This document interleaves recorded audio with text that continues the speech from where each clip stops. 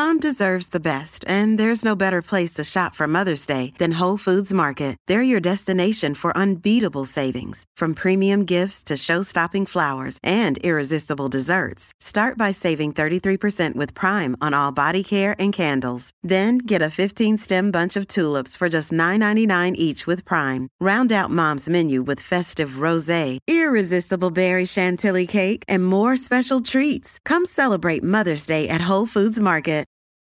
Your brain needs support, and new Ollie Brainy Chews are a delightful way to take care of your cognitive health. Made with scientifically backed ingredients like Thai ginger, L-theanine, and caffeine, Brainy Chews support healthy brain function and help you find your focus, stay chill, or get energized. Be kind to your mind and get these nootropic chews at ollie.com. That's OLLY.com. These statements have not been evaluated by the Food and Drug Administration. This product is not intended to diagnose, treat, cure, or prevent any disease.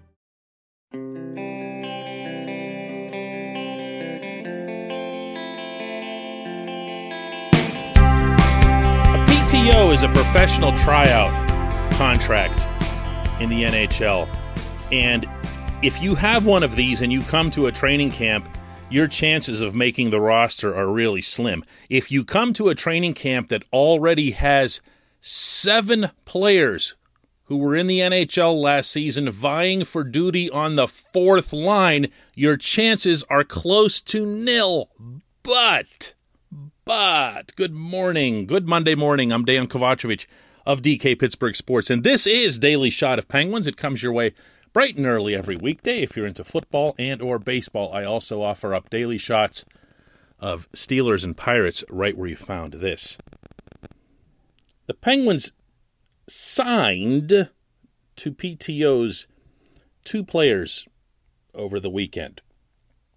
Brian Boyle, veteran forward, and Matt Bartkowski, the local kid, who's a veteran right-handed defenseman. And if you think about it, to repeat, there's no way. There's no way. The volume of forwards is almost matched by the volume of defensemen. And on top of all that, Bartkowski's left-handed, which means that he's like 19th on the depth chart just on that side. And yet, Boyle sure does check a lot of boxes. To start, he's got significant size. He's 6'6", 245. He's also principally a center, and a nails tough one at that, a two-way guy. Now, his last action came in 2019-20, which now seems like forever ago. That was with the Panthers, and he did fairly well for a guy in the bottom 6 with 6 goals and 9 assists in 39 games. You prorate that over an 82-game season, which isn't always fair and accurate, but in this case, if you do it, that's a pretty good year out of your bottom guys, out of any of your bottom guys. But here's the part that really gets me about Boyle.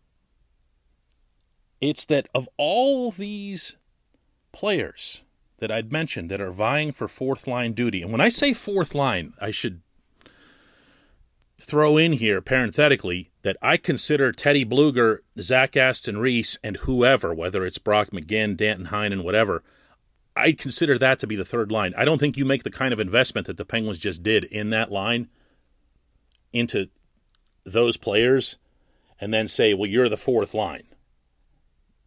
That's not going to happen. But of all these other guys who are in this mix for the fourth line, I don't see a one of them who really stacks up as some kind of difference maker in the middle on that fourth line. Here are the names of the 7 players I referenced.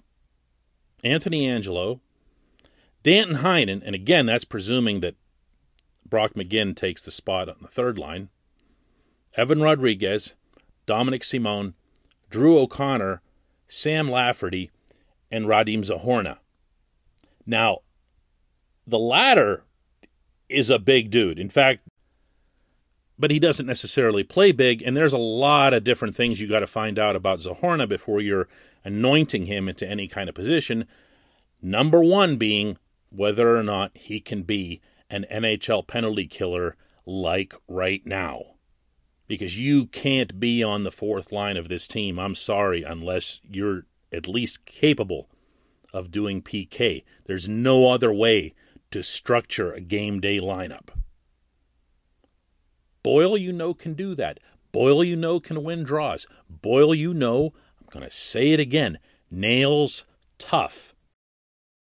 Character that goes way beyond his successful and highly visible battle with cancer.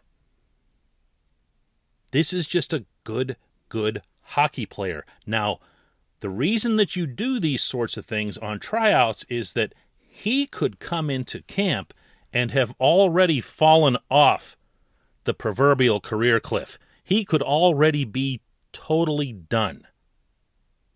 By every account, he was offered multiple contracts to play last season and didn't at all. He ended up representing the United States in the World Championships, but he didn't play in the NHL. So there are questions to be answered on that front, including potentially health questions and the pandemic and everything else. All of this is still up in the air. I am just telling you that right now, in my head, I could see a really strong camp from Boyle making a really strong case for him to make this roster, certainly at season's outset. This portion of Daily Shot of Penguins is brought to you by the Greater Pittsburgh Community Food Bank, where they are committed to providing food for all of our neighbors in need across Western Pennsylvania. And they, in turn, need your help. Visit pittsburghfoodbank.org to find out how $1 is all it takes to produce and deliver 5 full meals for those in need. pittsburghfoodbank.org. No, I'm not anointing Boyle either.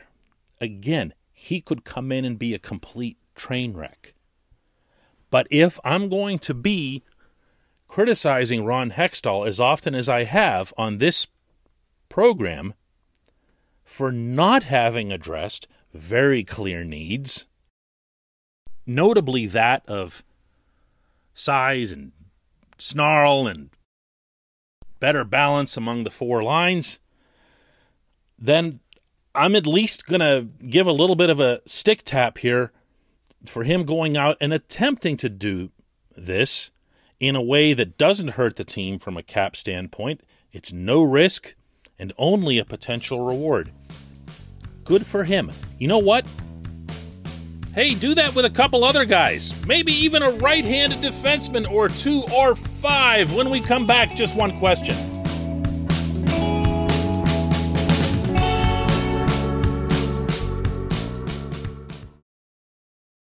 Hey, it's Ryan Reynolds, and I'm here with Keith, co-star of my upcoming film, If, only in theaters May 17th. Do you want to tell people the big news? All right, I'll do it. Sign up now and you'll get unlimited for $15 a month and 6 months of Paramount Plus Essential Plan on us. MintMobile.com/switch. Upfront payment of $45 equivalent to $15 per month. Unlimited over 40 gigabytes per month. Face lower speeds. Videos at 480p. Active Mint customers by 531.24 get 6 months of Paramount Plus Essential Plan. Auto renews after 6 months. Offer ends May 31st, 2024. Separate Paramount Plus registration required. Terms and conditions apply if rated PG. Another day is here and you're ready for it. What to wear? Check. Breakfast, lunch, and dinner? Check. Planning for what's next and how to save for it? That's where Bank of America can help. For your financial to-dos, Bank of America has experts ready to help get you closer to your goals. Get started at one of our local financial centers or 24/7 in our mobile banking app. Find a location near you at bankofamerica.com/talktous. What would you like the power to do? Mobile banking requires downloading the app and is only available for select devices. Message and data rates may apply. Bank of America NA, member FDIC. If you're struggling to lose weight, you've probably heard about weight loss medications like Wegovy or Zepbound, and you might be wondering if they're right for you. Meet PlushCare, a leading telehealth provider with doctors who are there for you day and night to partner with you in your weight loss journey. If you qualify, they can safely prescribe you medication from the comfort of your own home. To get started, visit plushcare.com/weight-loss. That's plushcare.com/weight-loss. plushcare.com/weight-loss.